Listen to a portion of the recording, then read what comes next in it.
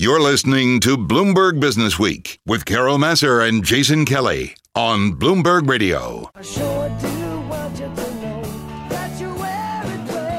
So check out the website of Another Tomorrow, the clothing line Another Tomorrow. It notes that it's offering up a new model for environmentally sound design. And this is something that really speaks to things that Jason and I are very interested in. We talk about it with our teenage kids about, especially when it comes to clothing, the impact on the environment and how you can do it in a better way. And our next guest is doing just that.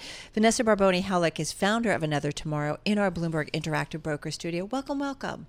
Thank you so much for having me. So tell us a little bit about your premise, what you're doing, how you're doing it. Absolutely. So the whole project was really a bit of an accident. I was in finance for 15 years. Right. I took a sabbatical for 6 months, really ostensibly to shift into sustainable finance.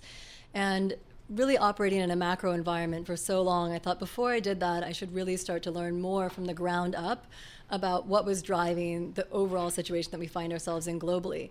And so I was going industry by industry. And it was when I got to the fashion industry that I was just floored.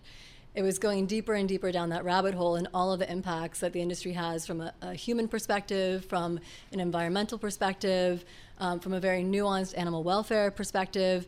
And it really became a set of information that I really couldn't unknow. And the one thing behind all of it was just, if we understood how the industry really operated, this is not how we would choose for our clothing to be made. Right. And so how do you do it differently? So how we do it differently is really from the ground up to say, okay, if we could operate from a blank slate, how would we approach this?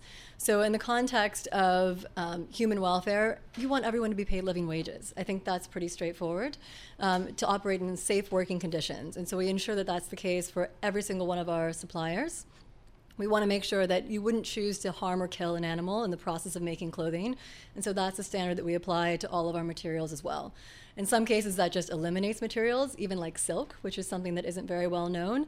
And in other cases, it changes the way that we source. So we source from 2 family farms in Tasmania for our wool, for example.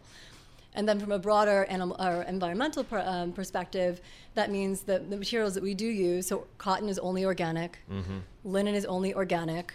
Instead of using silk, we use viscose that only comes from very specific forestry sources and doesn't contribute to deforestation. How do you deal with the transportation element of it?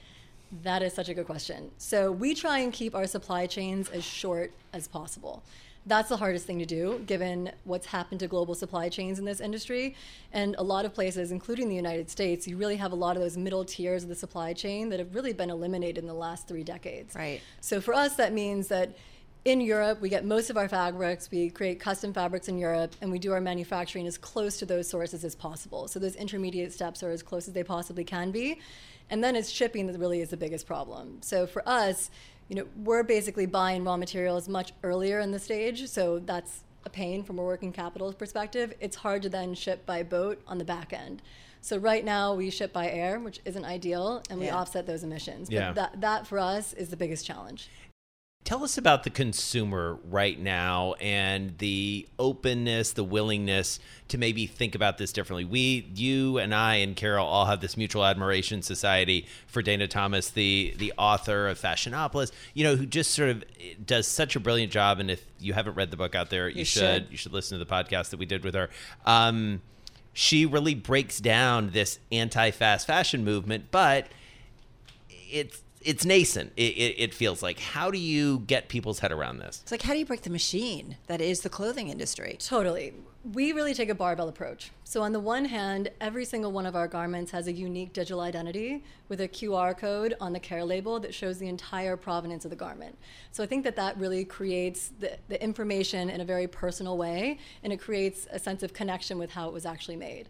I also think that storytelling is incredibly important, and so we have a separate magazine portion of our site that's dedicated to an editorially independent long-form narrative of these really complex supply chains, which is something that I think Dana did really beautifully in her book, because ultimately, yes, it's about science, but it's also about people, communities, and that's what really makes sustainability Well, educating everybody. Educating. About how it all works. Exactly. And I think different people experience and resonate in different ways. Yeah.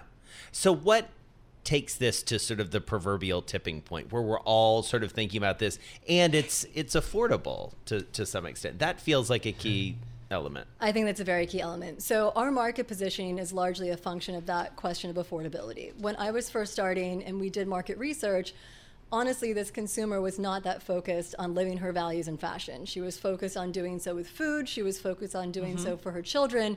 But that association didn't yet necessarily apply to this really opaque industry. And so we thought, okay, if we can help democratize quality and make quality itself less expensive, then we can bring this woman on this journey with us. And so we started doing that, which is why we're largely direct-to-consumer luxury. So instead of Right, to be fair, I mean, it's not inexpensive. It's not inexpensive. It's gorgeous, don't get me wrong. But I mean, when we talk about getting to the masses, no, right, it's absolutely. Yeah. And that's where I think our resale component becomes really crucial. Right. So that's something that we message just at the outset because we want customers to know that we're on this journey with them. Yeah. And so we're really hoping that once that portion of our site launches in a year, that will really help to democratize quality. All right. Well, Wait. Well, but the life Chrysler getting cycle in. of a product, too, is different, right? Critical. I mean, in technology, they Yes. talk about forced obsolescence. And I would imagine that in clothing, when you build an article, you're trying to secure a limited life so that there is going to be kind of a return, right? Yeah, and I think that adopting resale in your own model helps to break that psychology Yeah. of just more is more is Oh, more. that's interesting. And, you know, I've got to say, with my daughter, like, she loves going to those stores and buying stuff that other people have owned Yeah. or Yeah. are old. And I do think we've got to shift more and more to that whole idea of reusing Totally. clothes. All right. Really cool Well, stuff. good luck. Thank you so Keep us much. posted. We love this story. Vanessa Yeah. Barboni Hallik is the founder of Another Tomorrow. I want it all.